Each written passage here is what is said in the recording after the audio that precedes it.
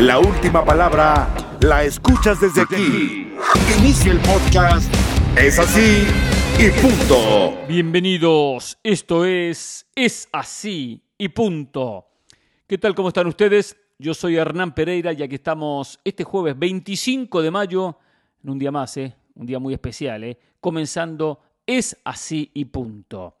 De un día especial porque hoy se cumple, casualmente es una fecha patria en Argentina, hoy se cumple un año más de la conmemoración de la Revolución de Mayo, pero aparte hoy es un día más del nacimiento hace 122 años del Club Atlético River Plate.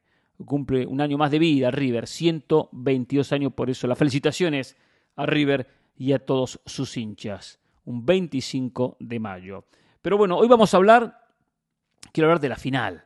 Hoy es jueves, día de final, hoy los primeros 90 minutos, el primer chico de este Tigres Chivas, de esta definición de la Liga MX. Con algo en Chivas que preocupa, algo que pasó en las últimas horas un poco inoportuno, tomando en cuenta la importancia de la definición del campeonato. Quiero hablar del tema descenso, porque se está definiendo en España, en Francia, en Italia, en Alemania, en Inglaterra, en todos lados, el tema del descenso, el apasionante tema del descenso. Algo que en algunas latitudes, como en México, como en la MLS, no podemos disfrutar, porque si bien uno no está metido en el descenso y no está sufriendo como sufren los equipos, es una definición apasionante en la mayoría de las ligas del mundo. En España hay una paridad con muchos equipos que la verdad termina sorprendiendo. Y esto relacionarlo con el poco conocimiento que tienen los dirigentes de México. ¿Cómo los dirigentes de México van a analizar el fútbol mundial cuando no conocen su propio fútbol? Sí, uno de los hombres más importantes en su puesto en la Liga MX, cometió un error garrafal en las últimas horas. Un error garrafal que muestra que de fútbol mexicano no sabe nada. Si no sabe de fútbol mexicano, ¿qué puede saber del fútbol internacional? Imagínense. Vamos a estar con sus mensajes, por supuesto, lo que recibimos en la cuenta de Instagram, @PereiraESPN, o en la cuenta de Twitter. Y también el tema Vinicius, racismo, lo que pasó ayer en el Estadio Santiago Bernabéu y estas sanciones al Valencia, algunos aficionados arrestados y el estadio que tendrá que jugar en un sector, por lo menos, sin público por 5 partidos. Así que prepárese, que ya iniciamos. Esto es así y punto. Llegó la hora donde la autoridad habla. Es así y punto. Llegó el día esperado. Llegó el día que Tigres recibirá a Chivas en lo que va a ser la primera final, los primeros 90 minutos de la definición de la Liga MX. El día soñado para la gente de Chivas, el día soñado para la gente de Tigres. Porque todos, cuando comienza un campeonato, soñamos con llegar a una final. A Chivas lo veo mejor, pero ojo que esto va a ser durísimo, complicado y va a ser muy pero muy bravo la final ante el conjunto regiomontano, donde hoy tiene que quedar bien parado Chivas, y quedar bien parado me refiero a tener un buen resultado para luego el domingo en el Akron Stadium ir manejando el encuentro sin entrar en esa desesperación de tener que remontar, por ejemplo, un resultado adverso. Chivas hoy no tiene que salir a defender. Chivas tiene que saber defender, que es diferente. Chivas tiene que saber controlar. No me extrañaría una línea de 5 y hasta veo aconsejable jugar con línea de 5 para tener 3 centrales. 3 centrales que tomen a Guiñac, que tomen a Córdoba y un tercero que suelte. Que quede suelto, que quede libre, que cubra la espalda de los restantes defensores. Porque si algo tiene el conjunto de Tigres, que va a apostar mucho al centro por la banda y a la presencia de Córdoba, que anda muy pero muy bien, con un Guiñac que anda muy pero muy mal. Guiñac a sus 38 años, claro, por una cuestión lógica de la edad, uno aquí no viene a criticar a Guiñac porque lo que le dio al fútbol mexicano ha sido espectacular de parte del francés, ya le cuesta sacar esa diferencia que supo sacar. Y Tigres hoy apuesta mucho a estos dos hombres como los grandes definidores, con lo que intentan por fuera los extremos, los carrileros, los laterales cuando se proyectan. Tiene mucho juego por derecha con Aquino, que tiene características de extremo y que hoy es más recostado como un lateral. Sector que tiene que atacar con Alexis Vega, el equipo de Chivas. Aquino tiene algunas carencias en la marca y lo tiene que si lo pone por derecha en la marca, que aprovechar el técnico Paunovic. Chivas va a jugar con la intensidad que le hemos visto hasta ahora. Esa intensidad que es un límite entre juego muy físico, juego al límite, pero no cometo infracción al punto de ser amonestado o de ser expulsado. Hay que jugar al límite, pero con la cabeza muy fría, pero muy fría. Va a ser un buen partido, va a ser un partido interesante. Tiene Robert Dante Siboldi el factor sorpresa, y digo factor sorpresa porque ya conocemos lo que viene haciendo Paunovic. Tigres enfrenta este compromiso con un técnico que, al haber llegado hace poco tiempo atrás, cada entrenamiento, cada semana, tiene que inculcarle algo diferente a su idea. Y puede que por ahí termine sorprendiendo. No veo que Paunovic vaya a ampliar mucho más su repertorio, que ya nos mostró en toda la liguilla, en la etapa regular, lo que quiere el técnico del rebaño sagrado. Fundamental en Chivas los volantes en ataque. Es fundamental en Chivas que los que arrancan de atrás lleguen a posición de gol. Si tiene una carencia Chivas que todo el mundo conoce, es la falta de un goleador. Y Paunovic, muy inteligente, ha sabido reemplazar a ese goleador con mediocampistas. Llega Víctor Guzmán, que tiene que tener muy buena serie. Es fundamental que Guzmán juegue bien. Llega desde atrás Córdoba, llega desde atrás Beltrán, llega desde atrás Brizuela cuando juegue los minutos que juegue. Por supuesto que Roberto Alvarado, Alexis Vega, que ya es más punta. Quizás Rolando Cisneros como el hombre más adelantado. Pero que los volantes y los mediocampistas pisen el área contraria es fundamental en Chivas, que hasta ahora lo ha hecho. Y lo ha hecho muy, pero muy bien.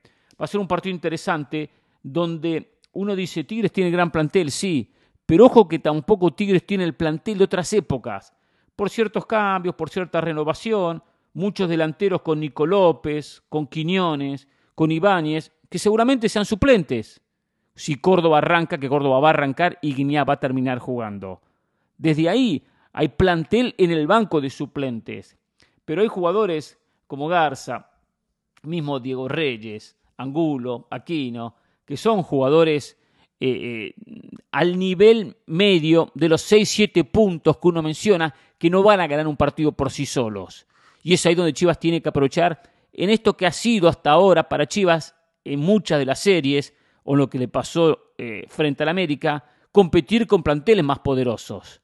Lo de Tigres hasta ahí no más, porque lo decimos, tiene muchos delanteros, pero por supuesto, Robert Dante Siboldi no va a poner a todos. Un partido de mucha concentración, donde el error se va a pagar muy caro.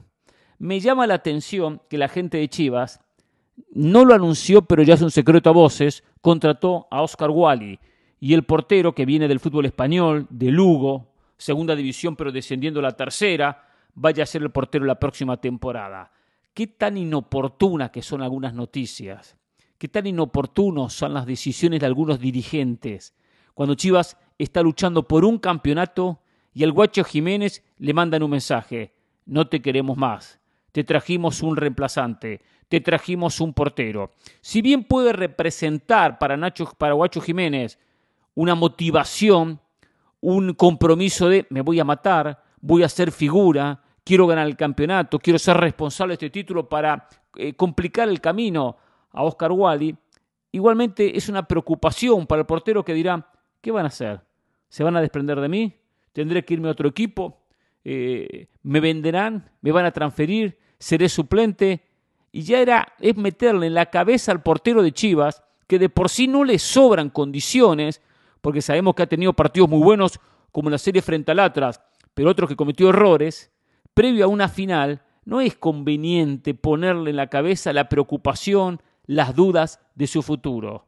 Por eso que a veces los dirigentes tienen que saber entender cuándo se hacen ciertos movimientos, cuándo se hacen ciertas contrataciones o cuándo se terminan anunciando. Esto se podía parar y decir, señor Oscar Wally, lo queremos en Chivas, pero ¿saben qué? No vamos a hacer nada hasta que Chivas no quede con el campeonato o eliminado del torneo. Cuando termine su participación conversamos. Por eso, son noticias que la verdad, llama mucho la atención. Después está el compañero que enfrenta a Miguel Jiménez y le dice, Miguel, te viene un nuevo portero, ¿te enteraste? ¿Vas a seguir? ¿No vas a seguir? ¿Por qué generar dudas que terminan en desconcentraciones previo a los partidos más importantes en mucho tiempo para el rebaño sagrado. Partidos que yo le recomiendo a la gente de Tigres, le recomiendo a la gente de Chivas que lo disfrute, que disfrute estas horas previas al partido, que disfrute los 90 minutos, que disfrute las horas previas a la revancha y culminación del próximo domingo. No todos los días se juega una final. Solo un equipo se lleva el campeonato y hay 17 que se quedan con la bronca de no poder gritar campeones. Y esto pasa siempre y en todos los campeonatos del mundo acontece. Finalmente uno solo termina festejando y el resto termina con la tristeza de las eliminaciones. Por lo tanto, hay que disfrutar la expectativa, disfrutar la previa, disfrutar este sabor de hoy juega mi equipo, hoy juega mi conjunto, hoy juega una final, hoy es el día. Hay que disfrutar ese camino, que son diferentes sensaciones, de la sensación previa a la final, a la sensación de los 90 minutos con los nervios lógicos, a la sensación del post partido y previo del partido que viene, y a lo que es, por supuesto, la última estación, la última escala, que es el partido del domingo, el partido definitorio. Por eso, la recomendación a la gente de Chivas, de Tigres, que hay muchas que escuchan, es así y punto, disfruten la final. Disfruten que hoy sus equipos son parte de esto. Y uno, la verdad que tiene la fortuna de haber, yo en mi caso, haber visto muchas finales de River, de Argentina, y trato siempre de disfrutarlas. Que a veces hay partidos que uno durante los 90 minutos le cuesta disfrutarlo, Como disfruté la victoria, pero qué nervios que tenía en el famoso River Boca. Cómo disfruté la victoria, pero nervioso y lo que sufrí ante el partido en el Argentina-Francia.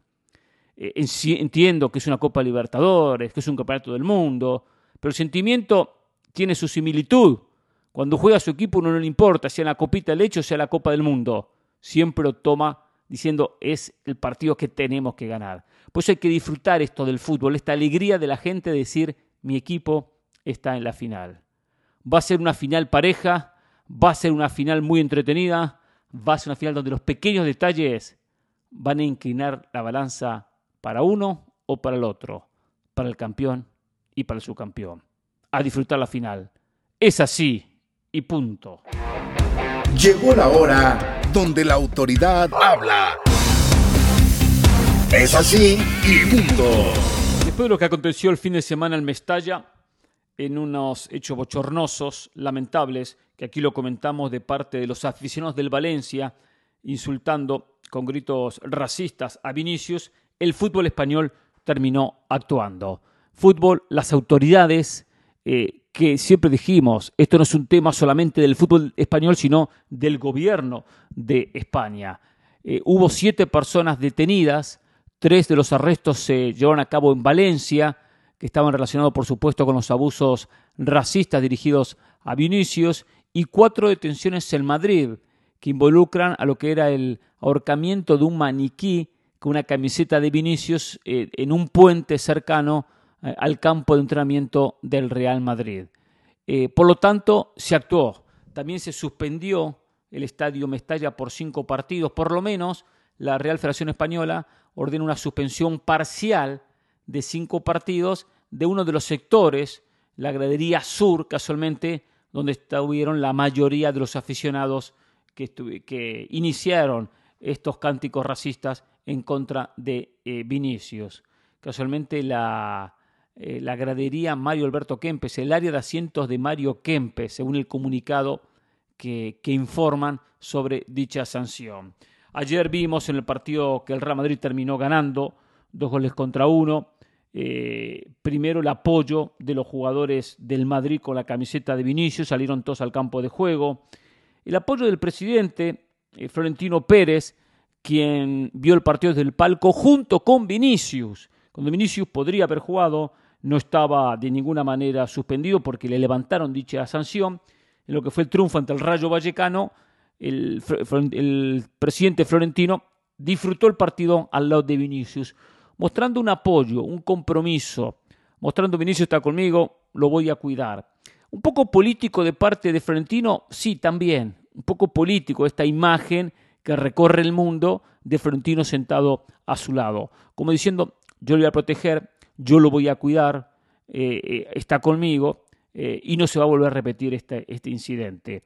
A ver, acá es importante lo que ha hecho el Madrid, y yo respaldo y aplaudo lo que hace el Madrid en cuanto a su campaña, en cuanto aplaudo lo que hace la federación, de sancionar el estadio Mestalla, lo que hicieron las autoridades de ir a buscar a estas personas y arrestarlas. Perfecto, hay que aplaudir que no se quedaron con los brazos cruzados.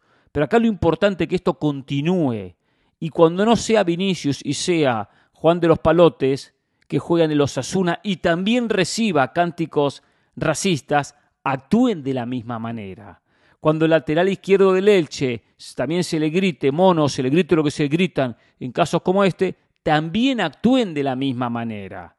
No solamente que se haga todo este ruido porque es el Real Madrid o su gran estrellita Vinicius, que esto actúe para todos en igualdad de condiciones. No a las figuras las respaldamos, a las figuras actuamos, sancionamos, encarcelamos, suspendemos, y cuando después otros jugadores reciben insultos o propios actos racistas, no se hace absolutamente nada.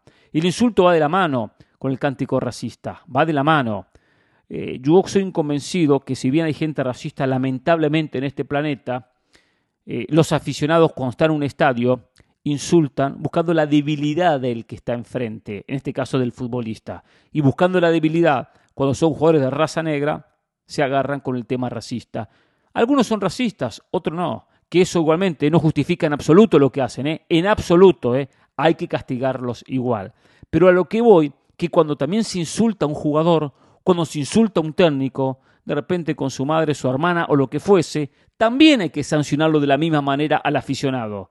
También hay que sancionar de la misma manera al estadio. A eso voy. Empezar a trabajar consciente que esto es una batalla larguísima, interminable, que va a demorar muchísimo tiempo en poder enseñar, poder entender de parte de los aficionados, enseñar de parte de las autoridades que no podemos tener la libertad de una cancha de fútbol y simplemente porque pagamos una entrada tenemos la libertad de sancionar a quien se nos antoje. ¿Por qué podemos hacerlo? Es igual que cuando en redes sociales la gente cree que como está frente a un teclado y no tiene enfrente al protagonista, que está molesto con él, lo puede insultar y lo insulta de cualquier color, con cualquier cosa, con cualquier palabra. ¿Qué pasa en redes sociales? Lo vemos constantemente, con una facilidad que es para agarrarse la cabeza, donde todos son unos cobardes. Son unos cobardes, porque esa gente que insulta, esa gente de cánticos racistas, nunca lo va a decir en la cara, porque el futbolista tiene la desventaja de estar en una cancha de fútbol y no puede saltar la tribuna y enfrentar cara a cara al que lo está insultando. El que lo insulta sabe que hay una línea que separa la tribuna de la cancha. El que insulta en una red social sabe que está frente a una computadora y que nunca va a tener cara a cara al protagonista que está insultando. Lo sabe perfectamente. Por eso es un gran cobarde. Porque cara a cara no lo va a hacer. Yo he recibido cantidad de insultos en redes sociales. Muchos insultos en redes sociales. Pero sin embargo, nunca nadie me insultó personalmente. Nunca en un estadio me insultaron. Nunca. Y mire que llevo muchos años en el periodismo. Por eso que actuamos como cobardes en este caso. Pero acá lo importante es terminar con esto. Pero más que terminar, empezar a sancionar, empezar a castigar y empezar a tomar conciencia que esto no se puede permitir de la manera que se está permitiendo. Pasó en Libertadores con Racing Flamengo, pasó en Sudamericana con Gimnasia Esgrima La Plata ante Independiente Santa Fe. En Argentina están muy acostumbrados al insulto, a la mala palabra, a la burla. Y hay que terminar con esto. Hay que terminar con esto. Entonces, ¿que va a ser duro? Va a ser duro. ¿Que va a ser difícil? Va a ser difícil. Pero hay que castigar. Castigando las asociaciones, las federaciones, los directivos, a los hinchas, algunos comenzarán a tomar conciencia y será algo contagioso, donde el día de mañana cualquiera lo va a pensar. Hoy hay cámaras, hoy hay manera de poder marcar a estas personas que tienen que sacarlas del fútbol. Hay que terminar. El fútbol estaba acostumbrado a que todo un estadio podía insultar a quien fuese sin inconveniente alguno, porque se le antojaba insultarlo. Nunca me voy a olvidar que en 1985, previo al Mundial del 86, todo el estadio monumental, y no recuerdo si habría 50, 60, 70 mil personas, insultaban a Carlos Salvador Vilardo. Vilardo, hijo de... te varió, Vilardo, hijo de... Todo el estadio insultando a Vilardo porque Argentina era un desastre como jugaba al fútbol. Vilardo, hijo de tuta, la tuta que te parió. Así era todo el estadio. Bueno, Vilardo se la aguantó, no dijo nada, entendía que era parte del folclore futbolístico. Argentina fue a México y fue campeón del mundo. Por eso sale esa bandera posterior en el Mundial del 86, posterior a la culminación y a la coronación de Argentina, que dice perdón Vilardo. Y quizás si uno estaba en el estadio con la bronca que tenía por lo mal que jugaba la selección, de repente uno se sumaba a esos insultos. Hoy uno toma conciencia y dice, ¿con qué libertad podemos ir a un estadio y a un tipo que está trabajando, que se está ganando con su profesión, que se preparó, que se estudió, el dinero para poder vivir? ¿Con qué libertad, tras lo que es una tarea de él, un trabajo de él, un compromiso laboral de él, podemos ir a insultarlo? 50, 60, 70 mil espectadores. ¿Porque no nos gusta cómo juega? Critiquemos el juego, pero no el insulto al personaje. Bueno, esto ha sido parte de la libertad que nos creemos que tenemos en las canchas. No la tenemos, muchachos. No la tenemos. Esto bien lo decía Xavi el otro día. No se puede estar insultando. Viene el cartero y me lleva la carta tarde y yo voy y lo voy a terminar insultando. O el pintor o el jardinero me corta el césped y hay un sector que no me lo corta bien y por eso lo voy a insultar. O sea, ¿qué es esto? Tiene un respeto. Pero pensamos que estamos en la cancha y tenemos libertad. No, no hay ninguna libertad. No hay ninguna libertad. Ojalá que lo de Vinicius marque un antes y un después. Ojalá que lo de Vinicius sea el comienzo de un ataque hacia estos individuos que hay que terminar de sacar del fútbol. Lamentablemente son muchísimos, muchísimos, porque hay una cultura tan impregnada en el hincha que se siente que tiene libertad para hacerlo. Ojalá que terminemos con esto por el bien del fútbol y empecemos a tener más respeto por el prójimo, algo que en el fútbol lamentablemente hasta ahora no existe. Es así y punto. Llegó la hora donde la autoridad habla. Es así y punto. Se están definiendo las diferentes ligas del mundo en tema títulos y en tema descenso. Y es tan apasionante el tema del descenso, tan apasionante, que la verdad que uno dice cómo en algunas latitudes, cómo en algunos lados nos privamos de ver esta definición apasionante de quién baja de categoría. Entiendo que para el equipo que está metido en la lucha no es muy apasionante. Claro, son nervios, ansiedad, desesperación, hasta que su equipo se termina salvando. Ayer observaba, por ejemplo, la definición de la Liga Española, donde faltan 2 fechas y termina el campeonato, y la verdad que el tema del descenso está al rojo vivo. Descienden 3, ya descendió el Elche, pero yendo de atrás para adelante, Español quedó con 35 puntos, Getafe quedó con 38, Valladolid 38, Cádiz 38, Almería 39, Celta Valencia 40. Muy parejo. De esa lista de equipos que doy, 2 descienden. Entiendo que Español está incómodo con 35, pero Getafe está con 38, Valladolid 38 y Cádiz 38 y Almería 39. Y encima hay unos enfrentamientos entre ellos, cuando faltan 2 partidos por jugar.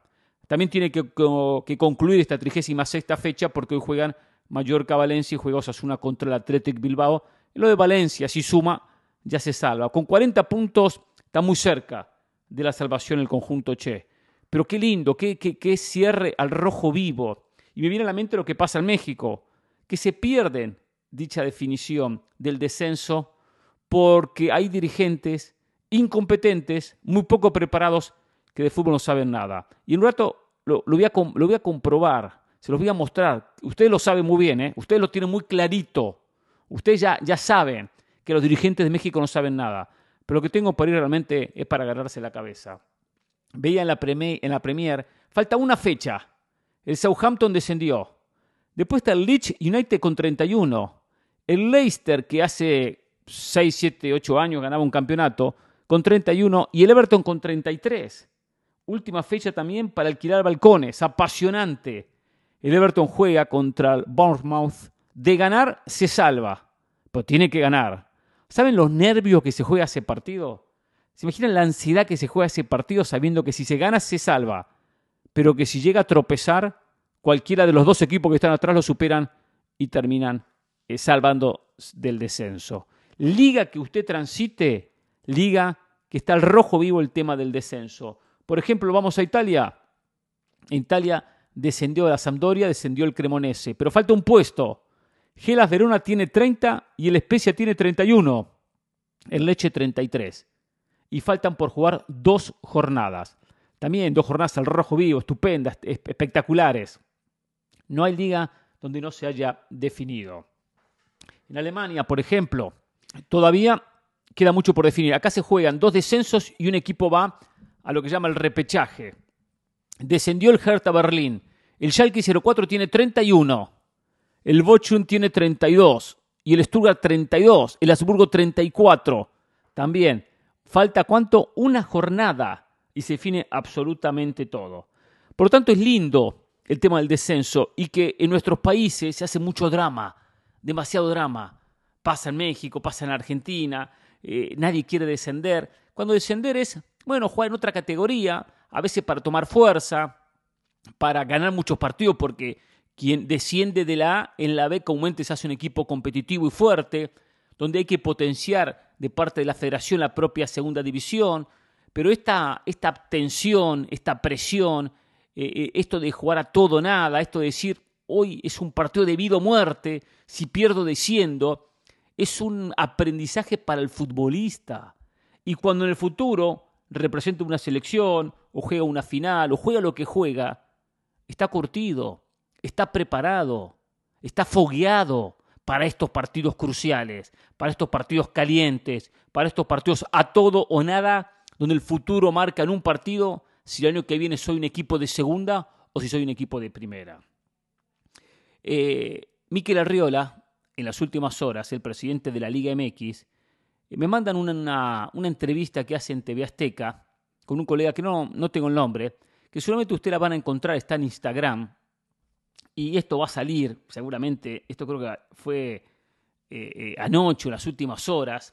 Le hacen muchas preguntas, y después hay un cuestionario de 10 preguntas rápidas.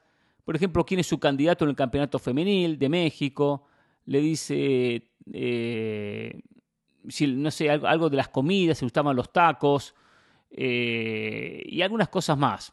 Así así preguntas rápidas.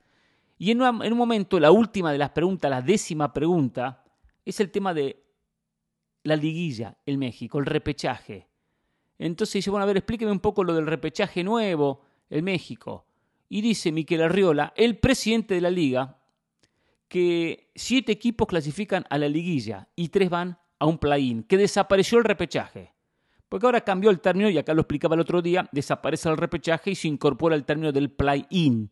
O sea, esta eliminación de 4 equipos para clasificar a los playoffs. 7 juega contra el 8, 9 juega contra el 10. El señor Mikel Arriola comete el error de explicar que 7 se metían directamente en la liguilla, cuando son 6 y no 7. Y que 3 jugaban el play-in, cuando son 4. ¿Cómo van a jugar 3 equipos el play-in? ¿Cómo van a jugar entre 3 que van a jugar un partido? Uno descansa, tiene fecha libre. O sea, un error garrafal del presidente de la liga que no conoce el sistema de competencia de su propio campeonato que él preside. Es el presidente de una liga y él no sabe explicar públicamente cómo se va a jugar el próximo campeonato. Es vergonzoso. Y acá nos damos cuenta, y este audio yo creo que la gente lo busque y lo observe, y hoy a través de Google, de muchas plataformas, uno pone la manera, pone el nombre, explicación de censo, entrevista. Después le voy a dar un otro dato, si lo tengo por ahí, de quién fue el colega, y lo van a encontrar. Muy fácil encontrarlo. Pero es vergonzoso que se equivocó y en vez de 6, que son los que van a clasificar a la liguilla, él diga 7. Y tampoco tuvo la astucia, la inteligencia para pensar cómo hacen 3 para definir uno. ¿Cómo juegan 3 para definir? ¿Cómo van a hacer? Entonces, está mareado, está perdido. Entonces, ¿cómo podemos pensar que en el famoso tema del descenso se le dé a Mikel Arriola decisión, opinión, para que él decida? En la parte baja del campeonato, si tiene que haber descenso, si no tiene que haber descenso, si tiene que haber promedios, si tiene que ser por puntos, si tiene que haber una segunda división fuerte o no, cuando no sabe explicar, porque desconoce la información, cómo se juega en la lucha por el título. Cuando desconoce la información correcta que su propia federación publicó, porque está en la página de la Federación Mexicana de Fútbol, de cómo se disputa el próximo campeonato, lo que va a ser la clasificación a la liguilla. Vergonzoso. Y acá nos damos cuenta que el fútbol mexicano no lo maneja Mikel Arriola. Algo que ya sabíamos, por supuesto, que no lo maneja el presidente de la federación y el presidente de la liga. Lo manejan los propietarios de los clubes. Y como hay clubes que tienen tan poco peso, los 3, 4, 5 que son los que mandan, son los que deciden absolutamente todo. Pintados como un cuadro en la pared. Así están los dirigentes, los directivos de la Liga MX. Ojalá que con la llegada de Juan Carlos Rodríguez algo cambie. Ojalá, tengo dudas, pero ojalá que algo cambie. Es una vergüenza lo que hizo Mikel Arriola, no conocer su propio campeonato. ¿Y por eso le pagan? ¿Y por eso recibe un sueldo? ¿Por ser presidente de una liga que no sabe cómo se va a jugar el próximo torneo? Por favor, ya mismo tendrá que presentar su renuncia. Es así y punto. Llegó la hora donde la autoridad habla. Es así y punto. Vamos con algunos mensajes. La gente que se ha comunicado en la cuenta de Instagram, Pereira ESPN. Vamos a ver qué dice la gente. Le pido a la gente que escriba breves, no haga mensajes tan largos, sino es muy complicado después leerlos. Y yo no puedo prepararlos, producirlos, editarlos. Dice Joaquín Martínez, yo pienso que en el caso de Vinicius debería la liga descender al equipo y así dar un golpe de autoridad. A los aficionados sería un buen castigo y al equipo por no hacer nada. Es así y punto. Claro, hay un tema importante. Por 5, 10, 15, 20 aficionados descender un equipo que trae muchas consecuencias el descenso. Muchísimas consecuencias. Por ejemplo, las económicas. Entonces, desde ahí hay que tener cuidado. Tampoco irse a la exageración, al extremo en cuanto a la sanción. Pero sí ir aumentando la sanción. Primero un sector del campo de juego, del estadio, después todo el estadio, después qué cantidad de partidos, la pérdida de puntos, e ir incrementando las sanciones. Y si un día derivan al descenso, derivan al descenso, pero después de sanciones previas. Escribe aquí un amigo, este sí escribe bastante largo, me dice: hola Hernán, le escribo sobre el caso Vinicius. Antes que nada estoy en contra de cualquier tipo de racismo, no solo por el color de la piel, hay otros, nacionalidad, sexo, estrato social, etc. Dicho esto, creo que muchos deportistas han sufrido el mismo trato.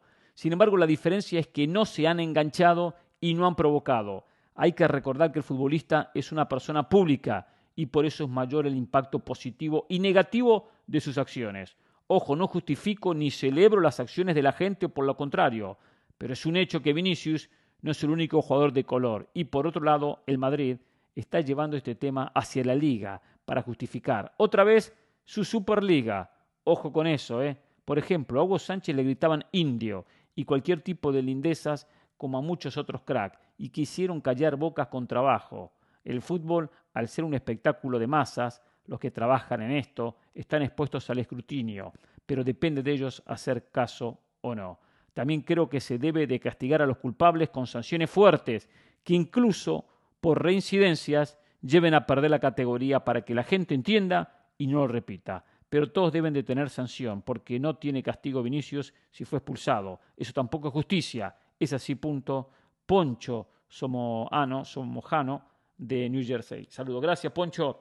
Solo una cosa. Es verdad, estoy de acuerdo y acá lo mencioné, que todos, al fin y al cabo, en algún momento recibieron y no reaccionaron. Pero hay que reaccionar. Es verdad que es provocador Vinicius y que sabemos que Vinicius es una llamita que se enciende enseguida y se calienta y protesta al árbitro, protesta esto y protesta al otro. Pero tampoco porque se callan permitirlo.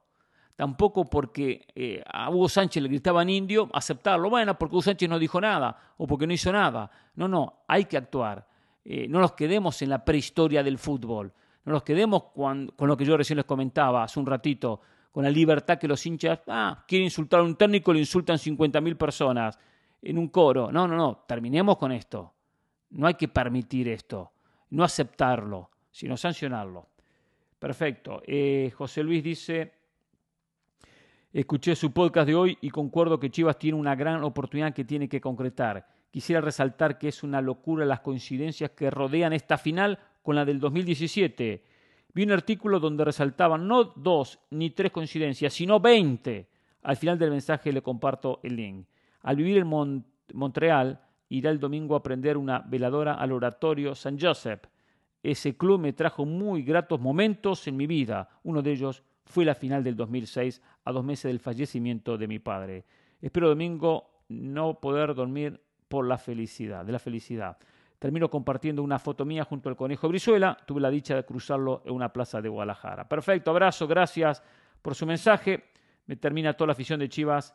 Elijo creer, vamos por la 13, es así y punto. Gracias, José Luis. José Ríos escribe, manda un video. Dice, feliz jueves, señor Pereira. Estoy muy contento por mis Chivas porque hace mucho no me daban alegrías como las de este torneo. Más no conforme porque aún falta ganar la final ante Tigres, que ha venido de menos a más y que aún tiene ese ADN ganador y que sin duda no será fácil para uno o el otro. Veo una final mucho más pareja que la de 2017. En aquel entonces Tigres era mucho más fuerte y Chivas llegaba con muchas más dudas que certezas. Sin embargo, como usted comenta, es una gran oportunidad que luego de 6 años tiene Chivas y la cual no debe desaprovechar. Saludos y a continuación le comparto mi narración del tercer gol de Chivas este pasado domingo ante América. Gracias, lo voy a escuchar. José Ríos, abrazo. Mario Balboa dice, buenas noches, maestro Pereira, me gusta mucho su podcast, lo escucho mientras trabajo. ¿Qué opina de que muchos dan por muerto al Inter ante el City? Yo creo que el Inter tiene con qué competirle al City. Y aparte el Inter ya ha ganado la Champions y el City no. Saludos desde Teciutlán, Puebla, México. Gracias, Mario. A ver, estoy de acuerdo. Acá un favorito es el City, pero son 90 minutos. Y el Inter, con un buen planteamiento, con un buen partido, estudiando al rival, le puede complicar, le puede quitar la Champions. Tiene opciones el Inter. Son menores, no es favorito, y no es una cuestión de quedar bien con los dos. No, acá hay un favorito claro que es el City. Pero cuando un equipo es menor que el rival, se incrementan las chances de ganar cuando es un solo partido. Cuando es a 2 partidos, puedo tener una buena tarde, pero tengo que tener 2 buenas tardes. Un planteamiento sorpresivo y después especular con ese planteamiento que me dio, por ejemplo, un buen resultado. No es fácil, no es sencillo, porque el rival termina en algún momento reaccionando. El Madrid hizo un buen planteamiento en Santiago Bernabéu y controló al City. Casi lo termina ganando, al punto que el gol de City llega por un error de Camavinga a la salida. Pero ¿qué pasa? Después hay una revancha y el City finalmente apareció. Por lo tanto, las posibilidades en un partido se aumentan. El Inter con un planteamiento sorpresivo, inteligente, de repente le termina ganando. Ahora, esto no es sencillo, va a ser muy complicado, muy difícil para el Inter. Va a ser muy duro porque hay una diferencia futbolística en trabajo colectivo, porque hay una diferencia individual, y bueno, pero es cierto, es una final, y en la final todo es posible, aunque el City arranque como amplio favorito. Ya tendremos tiempo de analizar dicha final. Ahora, en un rápido repaso, quizás después con el tiempo digo, no, me equivoqué, pero de las finales que hemos visto últimamente es una de las finales más desparejas que hay. Es una de las finales donde hay un alto porcentaje de favoritismo hacia un equipo. Un poco recordando las anteriores, no sé, el Real Madrid-Liverpool o el City cuando juega contra el Chelsea, había una paridad en las finales. De repente el Real Madrid contra la Juve había favoritismo a favor del conjunto que en su momento dirigía Zidane, pero no tan amplio como lo encontramos en este City ante el Inter. Igual como siempre decimos, son finales. Y las finales hay que jugarlas. Y si hay un equipo que llega con la presión, obligación y con una ansiedad mayor, es el City. El Inter no se va a conformar con ser subcampeón, un equipo que está acostumbrado y que ha sabido ganar la Champions. Pero perder contra el City y salir segundo no es para el Inter una desilusión mayúscula, porque el conjunto en el balance final ha hecho una estupenda Champions, independientemente de cómo le vaya en la final. Hasta mañana. Es así y punto.